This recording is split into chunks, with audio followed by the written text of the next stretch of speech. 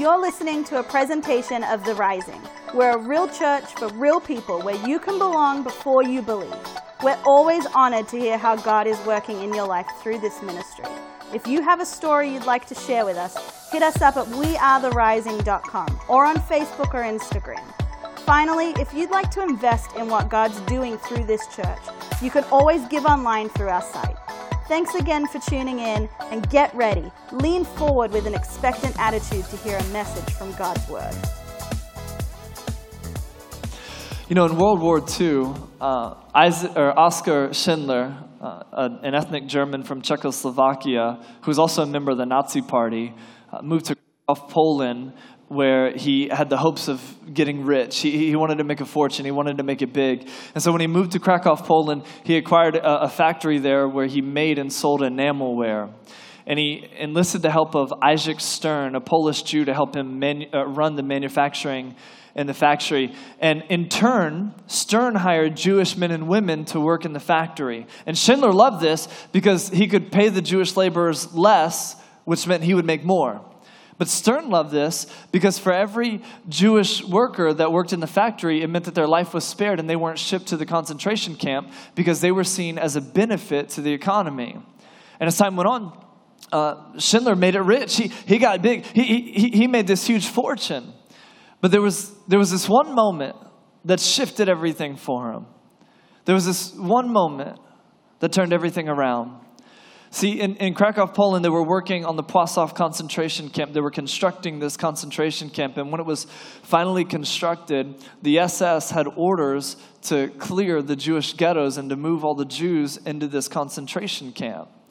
And so when they were in the process of liquidating the Jewish ghettos, a lot of the people who lived in these ghettos worked for Schindler and his factory. While they were emptying the ghettos, some of the Jews who lived there were killed. And then others were beaten. And Schindler, a Nazi himself, saw the way these people were treated, and he was horrified by it. And it was in this moment that everything shifted for him. He dedicated his life not just to making a fortune, but to saving people's lives. And so what he did was when his laborers were moved to this concentration camp, he struck a deal with the German commandant there, and he bribed him so that those prisoners could still work in his factory. And then he went to bat for his workers as some of them were being killed in the concentration camp. And he said, I'll bribe you more, I'll pay you more, just spare my workers. And so he saved these people's lives by starting to spend the fortune he had amassed. And then as time went on, and Germany started to slide toward defeat in the war, the SS was ordered to move the Jews from the Płaszów concentration camp to Auschwitz, where they would be exterminated in the gas chambers. And Schindler got word of this, so he bribed the commandant again, and he said, can I just bring some of those workers with me to work at a new factory? And the commandant said yes, and so Schindler made a list of 850 names of people who would be saved. This list was known as Schindler's List. And so these Jews were moved to this new factory, but Schindler used the rest of his fortune to support them, to care for them, and to figure out how to hire more Jewish workers so that more people could be saved. And then by 1945, at the end of the war, Schindler had run out of money, but it was over. And Germany had surrendered. They were defeated. But by the end of the war, the Schindler-Juden, the Jews of Schindler, the Jews who were saved by this man, numbered 1,200 people. See, Schindler went to Krakow, Poland with the hopes of making a fortune, getting rich, making it big. That was his goal. That was his mission. That's what he wanted to achieve and accomplish in his life. But something shifted. Everything turned around for him. And he went from trying to make money to using all the money he had to save lives. And the reason why Schindler did this is because he realized there was something bigger going on here. He realized that life was about more than just making money, and he wanted to give himself to something bigger. If you're here for the first time or you've been here for a little bit, I just want to update you with where we are. We're in the midst of this series called What If? And this is a series where we're daring to ask this question, what if, so that we could dream, so that we could have a greater vision, so that we could imagine what more God wants to accomplish in us and through us. And so we're daring to ask the question, what if? And as we ask this question, it will cause us to live at a new level in life if we'll do what we come up with, right? See, a lot of us know some stuff, but won't always let what we know determine what we do, right? Like I know I should read more because leaders are readers, but I don't read like I should. And I know I benefit from it, but I don't always do it. I know I should get on a meal plan and I should meal prep because that'll help me achieve the physical goals that I have, but I'm too lazy and undisciplined to meal prep. I mean, I know I should do it, but I don't. I know I should spend less and save more, but I'm so undisciplined and I don't always want to do that, and I want what I want now, and so I just don't always manage my finances like I should. And so I know what I should do, but I don't always do it. See, I'm convinced the thing that's preventing you from living the life God has called you to is that you don't always do the thing God has called you to do. I mean, you know what you need to do. We know what we need to do. But what we're doing in this series is we're asking the question, what if we just dared to actually do it? What if we really live this out? And so the first week of the series, we asked this question, what if the church really is the hope of the world? Like, what if the church, this right here, is the hope of the world? What if we are God's plan to bring the hope of the gospel to people? What if we are God's plan to be the light to this dark world? What if that's true? Then what would look differently in our life? How would we live differently? How would we give differently? How would we sacrifice and serve differently if we really believed that the church was the hope of the world? Last week we asked the question, what if we could really live debt-free? Like what if we could live without debt? What would our life look like? How would we have peace and joy in our life?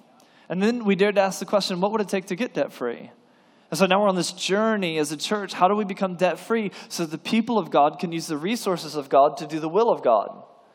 Because so many of us, we want to do great and amazing things. God, I'd love to do more for you, but my master Visa says I got to pay them. God, I'd love to do more for you. I'd love it, but my master card payment says I got to pay them first. And so we just asked the question, what if we were done with that and said, God, we're going to give the resources you've given to us to do a greater work in the world? And so this is where we've been. And today I want to dare to ask this question. What if there really is something bigger going on here? Like, what if there really is something bigger going on here? Would you take a moment to write that down? That's the title for my sermon. This is where I'm going to preach from. And you're already so rowdy when it comes to clapping for first and second time guests, clapping for receiving an offering, for worship and all this stuff. I want you to be rowdy about taking notes. Yeah, I can't wait to take some notes. but write my title down. What if there really is something bigger going on here? What would our life look like? How should we live as a result of that? What if there really is something bigger going on here? You know, this phrase, there's something bigger going on, is a phrase that frustrates us. Because in our life, we don't always see the bigger picture.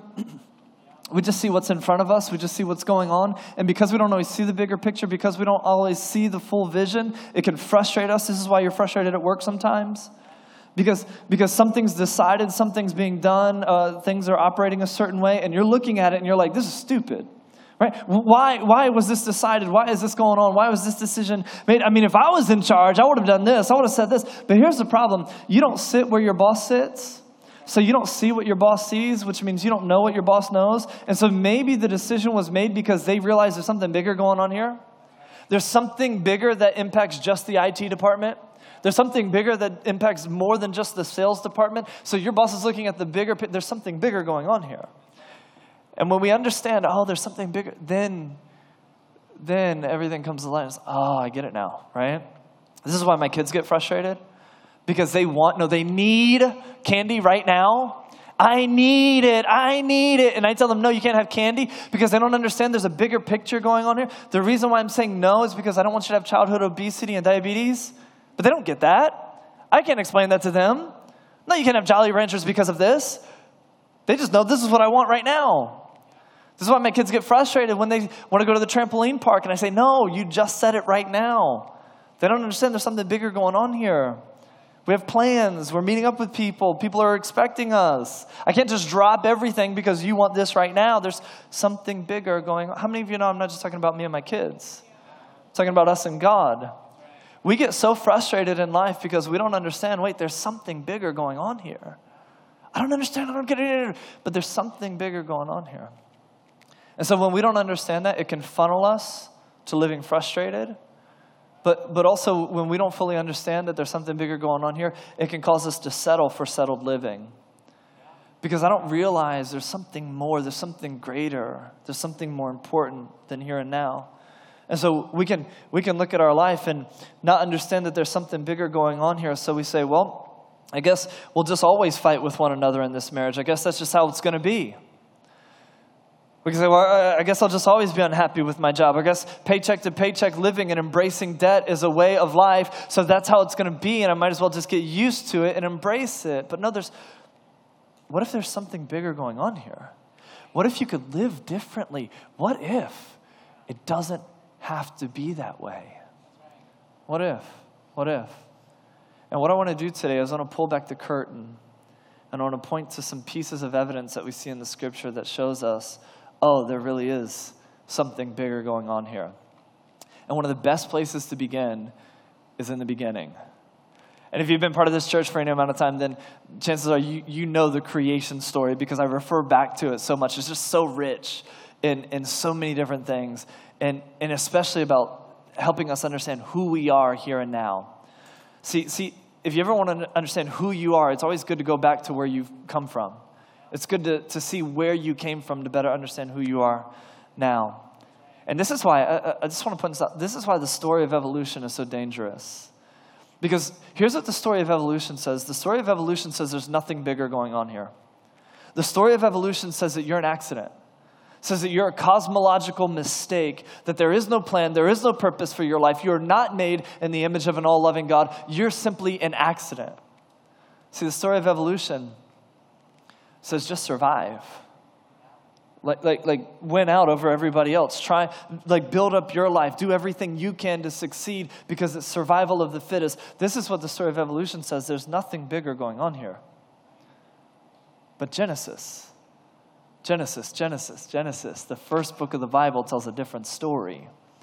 Genesis says, oh, there's definitely something bigger going on here. Genesis says that there's an almighty God who created the heavens and the earth, and he made you in his image, and he made you so that you have a plan and a purpose. God has a destiny for you. There's something bigger going on here. Here's how Genesis begins. Genesis chapter 1, it's my favorite words in the whole Bible. Some of my favorite words. There's a lot of words in there. Genesis chapter 1, verse 1. In the beginning, God created the heavens and the earth. And then it goes on to explain this.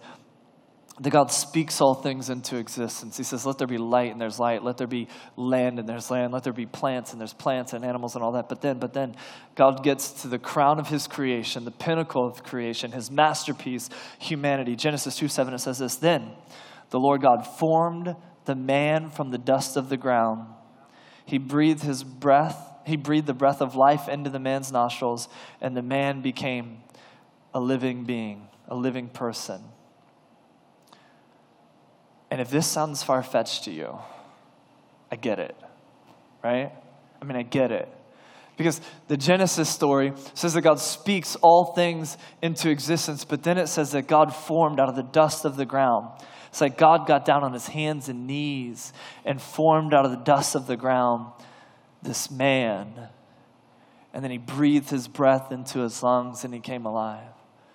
Like, if that sounds far-fetched to you, if it sounds like, I get it.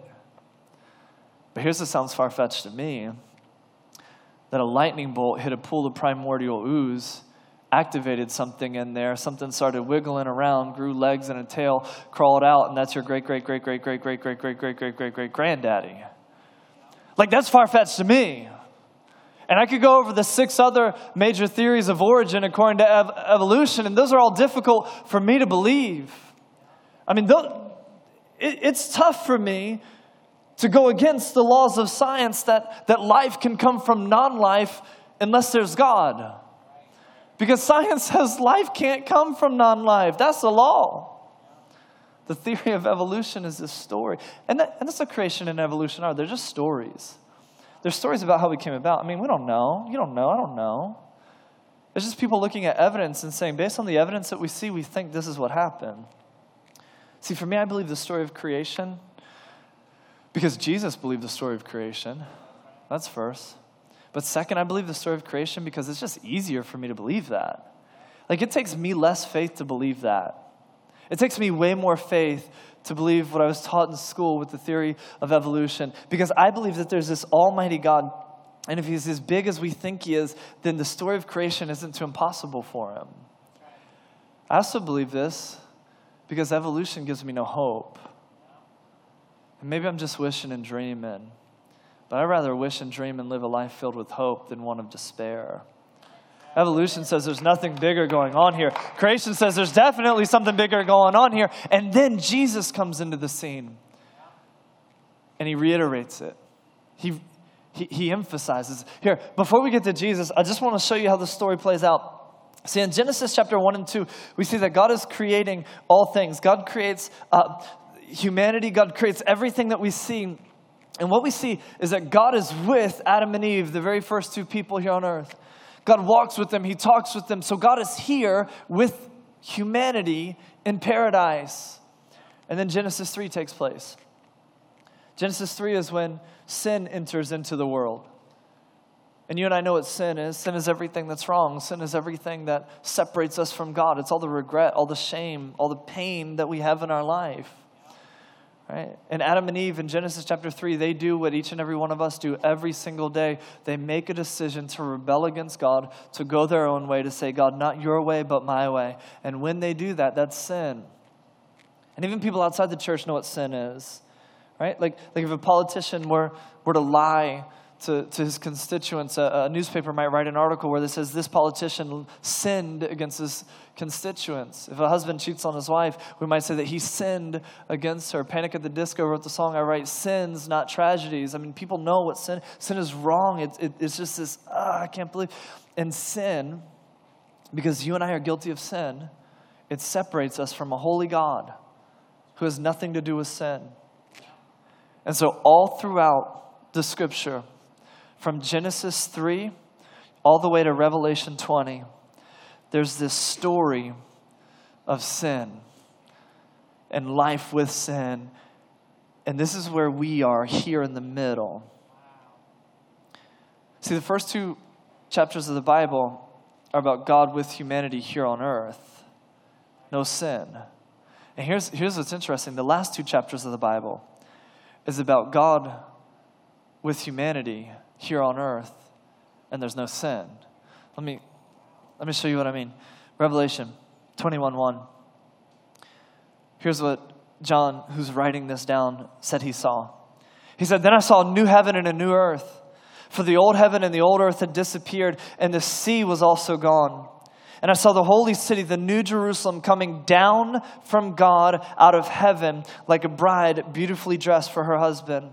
I heard a loud shout from the throne saying, look, God's home is now among his people. I saw the new Jerusalem coming down from God. Some people are so obsessed with flying up to heaven. What John says in Revelation is that God is going to come down. I'm concerned there might be some people flying up and God is coming down. And he's like, where are you going? Right? I saw the holy city, the new Jerusalem, coming down from God out of heaven like a bride beautifully dressed for her husband. I heard a loud shout from the throne saying, look, God's home is now among his people. He will live with them and they will be his people. God himself will be with them. He will wipe every tear from their eyes. There'll be no more death or sorrow or crying or pain. All these things are gone forever. And the one sitting on the throne said, look, I'm making everything new. And then he said to me, write this down, for what I tell you is trustworthy and true. You can count on this. God says, I'm going to come back one day and make my home here. I'm going to set up the city. The very first two chapters of the Bible begin with God here. The very last two chapters of the Bible begin with God here. The first two chapters of the Bible begin with no sin. The last two chapters of the Bible end with no sin. If sin never entered the picture, all this, the Bible would be 4 short chapters. God created everything. God was with Adam and Eve. God was with humanity in a garden. As things grew, as they built things, as things got more complex, God was with them, and a city developed, And like, this is it. That's it. That was God's desire. That was his plan. And you and I, because of sin, we live right here in the middle. And what can happen is because we live here in the middle, as we start to think this is what life is all about, we get caught up in the everyday. We get caught up in what we see. We get caught up in living this life filled with sin. But God is saying, no, there's something bigger going on here because I'm going to return one day. Heaven is going to come crashing to earth. God will make his residence here with the people. This is what Revelation 21 says. And all sin will be wiped away. All things will be made new. And so what God intended to do in Genesis 1 and 2 will come to fruition in Revelation 21 and 22. But here we are living in the middle. And then Jesus comes into the scene and he says, hey, wait, you've gotten sidetracked, you've gotten distracted. I want to remind you there's something bigger going on here. This is what he teaches us to pray. And this prayer that billions of people pray, Catholics, Christians, Alcoholics Anonymous, Jesus teaches this truth. There's something bigger going on here. Matthew 6:9. Jesus stands in front of a crowd of people and he says, when you pray, pray like this. Our Father in heaven, may your name be kept holy. Hey, when you pray, I just want you to remember there's a God in heaven. Remember that he's above all, he's over all, he created all. God is bigger than anything you can face, anything you can fathom, anything that comes against you. God is in heaven and he's bigger. When you pray, just remember that. Can you just remember that when you're facing some sort of trial, some drama in some friendship, some problem you got at work? When you're stressed out with your kids at home, just remember, wait. Our Father in heaven, there's a God who's bigger than everything. And he sees me, he loves me, he cares for me. May your kingdom come soon. This is what he's praying. May heaven come crashing to earth soon. Come on, Jesus. Bring heaven here. May your will be done on earth as it is in heaven. Jesus, when he teaches us to pray, hey, remember there's something bigger going on here. One day heaven is going to crash to earth. But in the meantime, pray that this world looks more like heaven. So you do your job to bring love and peace and joy and hope to people here and now. So that when heaven crashes to earth, God gets down and he's like, oh, looks a lot like home. Right? Like our job is to make this world look more like heaven in the way that we love, in the way that we care for people, in the way that we help, in the way that we give, in the way that we serve. So when heaven crashes to earth, God's like, I don't have much work to do. Because these Christians, these people who said they followed me, actually live for me. And they live the life of heaven here and now. Man, what if there's something bigger going on here? What if life is more than just building your own kingdom, but making this world look more like God's kingdom? I'm preaching better than you're taking notes. I hope you're writing this down. Verse 11, give us today the food we need. Here's the deal. God is in heaven. God is holy. God is big. God is great. But he cares about the small things too. Even your next meal. And so God, I'm going to trust you for that. Because I realize life isn't about that, but I still need that. So God, I'm going to trust you to provide. Forgive us our sins as we've forgiven those who sin against us. Because one day we're going to sit at the great banquet table of heaven with people. And if I haven't forgiven you, then it's going to be an awkward conversation. Hey, can you pass the ketchup? I still remember what you did to me back then, though. No, like there's something bigger going on here. It's not just here and now. There's something more. And don't let us yield to temptation, but rescue us from the evil one.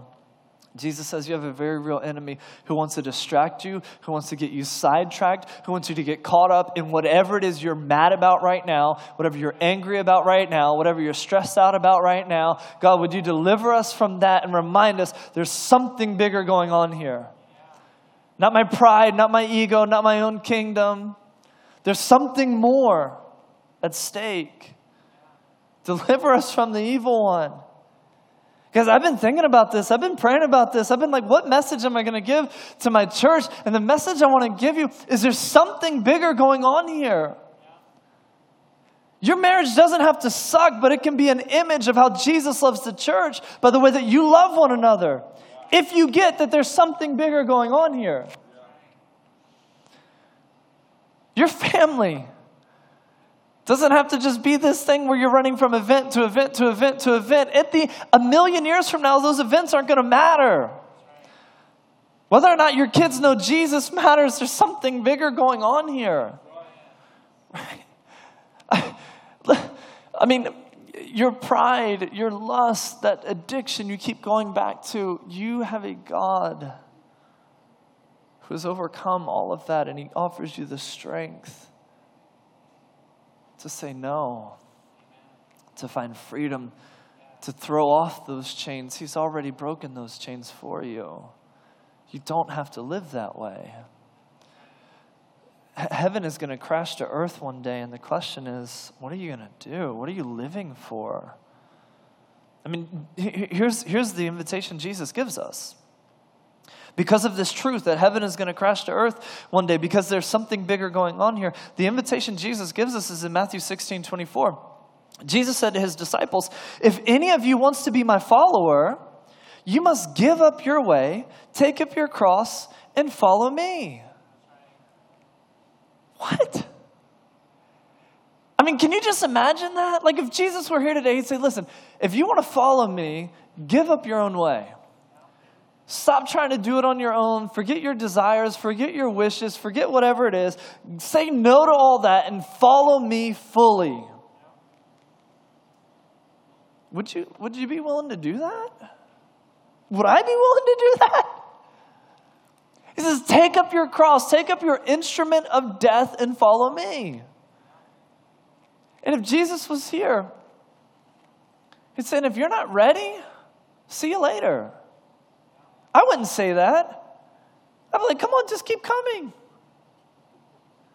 Maybe kind of sort of try and follow Jesus. Let's take it one step at a time. Jesus says, no, it's all or nothing. That's scary to me. Because now I got to look at my own heart. I got to look at my own life and say, what am I holding on to? What do I need to get rid of? What do I need to change? Let me ask you, if you're a Christian, when's the last time you changed something in your life so you could follow Jesus more fully? I think for many of us, we've said yes to Jesus and we're following him and we think we're good. I've already changed some things, I'm good. When's the last time you looked at the scripture, you looked at what God's word said, and you said, oh my gosh, I don't like this, I don't agree with this isn't, but God says it, so I guess I'm going to start doing it. Jesus says, if you want to follow me, say no to your own way, take up your cross, come on, let's go. Because the life I'm going to lead you to is a life worth living. The reason why Jesus can say this statement, make this invitation, is because he realizes there's something bigger going on here. And I think for so many of us, it's so difficult to say yes to Jesus, to go all in with him, to trust him with our lives, because we don't get there's something bigger going on here. He says, here's why. If you try to hang on to your life, you'll lose it. I already know. I'm telling you ahead of time. But if you give up your life for my sake, you will save it. And what do you benefit if you gain the whole world but lose your own soul? Is anything worth more than your soul? And here's why. He says, lay down your life, follow me, take up your cross. Here's why. Because I'm going to come back with my angels in the glory of my Father, and I'm going to judge all people according to their deeds.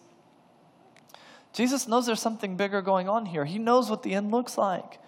And he's saying to us, what you're living for now, this temporary stuff, this mess that you see, there's something bigger going on here. I want you to live for my return. Don't just sit in a seat and just sing songs and wait for me to come back. No, live actively.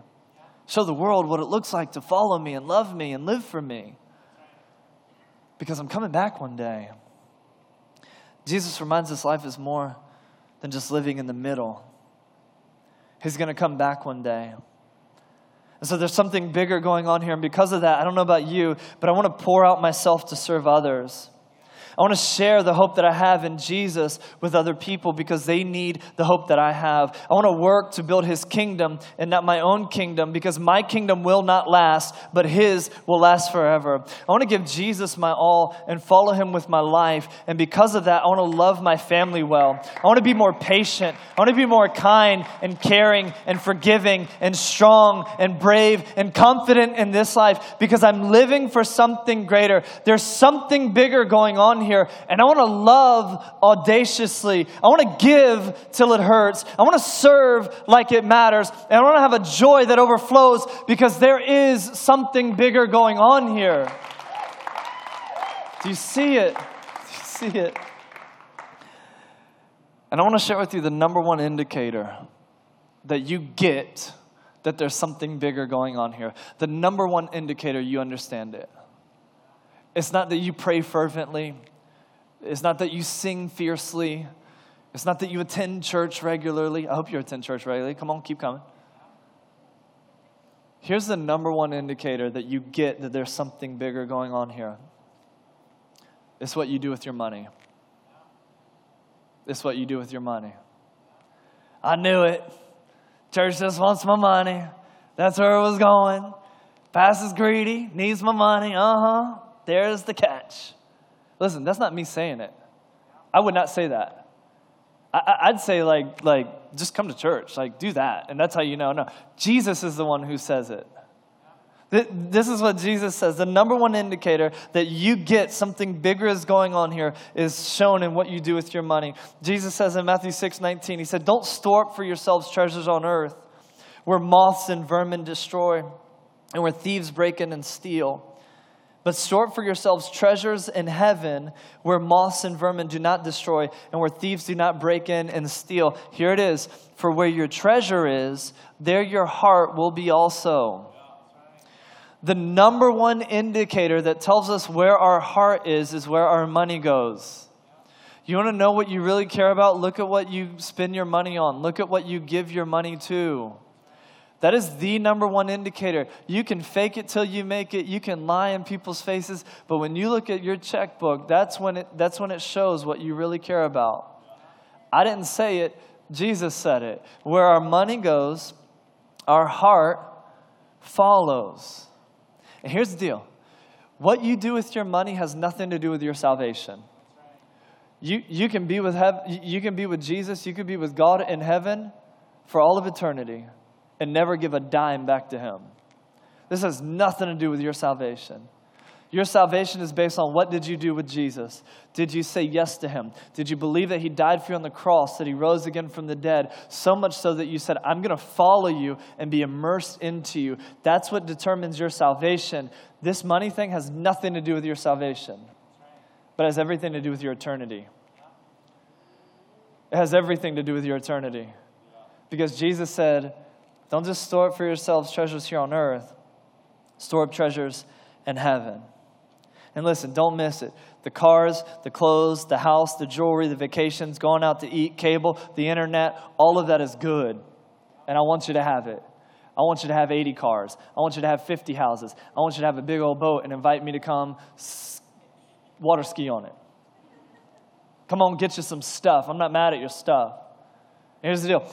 Paul even explains this to Timothy, his young protege. He said this, command those who are rich in this present age not to be arrogant nor to put their hope in wealth, which is so uncertain, but to put their hope in God, who richly provides us with everything for our enjoyment. God richly provides us everything we have. Why? For our enjoyment.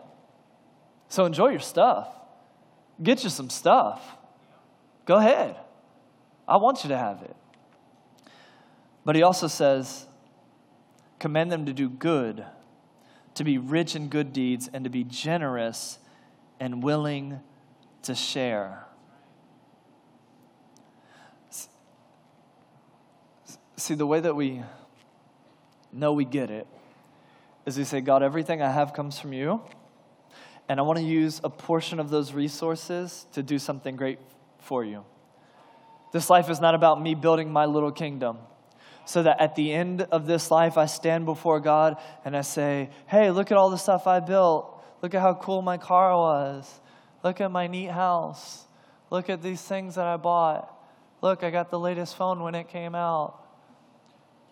God's not going to hear that and be like, wow, way to go. That is so awesome. That is so cool that you spent your resources on that. No. We're going to stand before God. And what if we said, God, I saw that ministry requires money, so I gave so more people could be reached. I gave so that people could meet you. I gave so that the Bible could be translated for people in Papua New Guinea who didn't have it so that they could know you better. I gave part of what you've given me so that I could make a difference in this world, God. I use what you entrusted to me for your glory. Isn't it crazy? Isn't it crazy that some people would say yes to Jesus?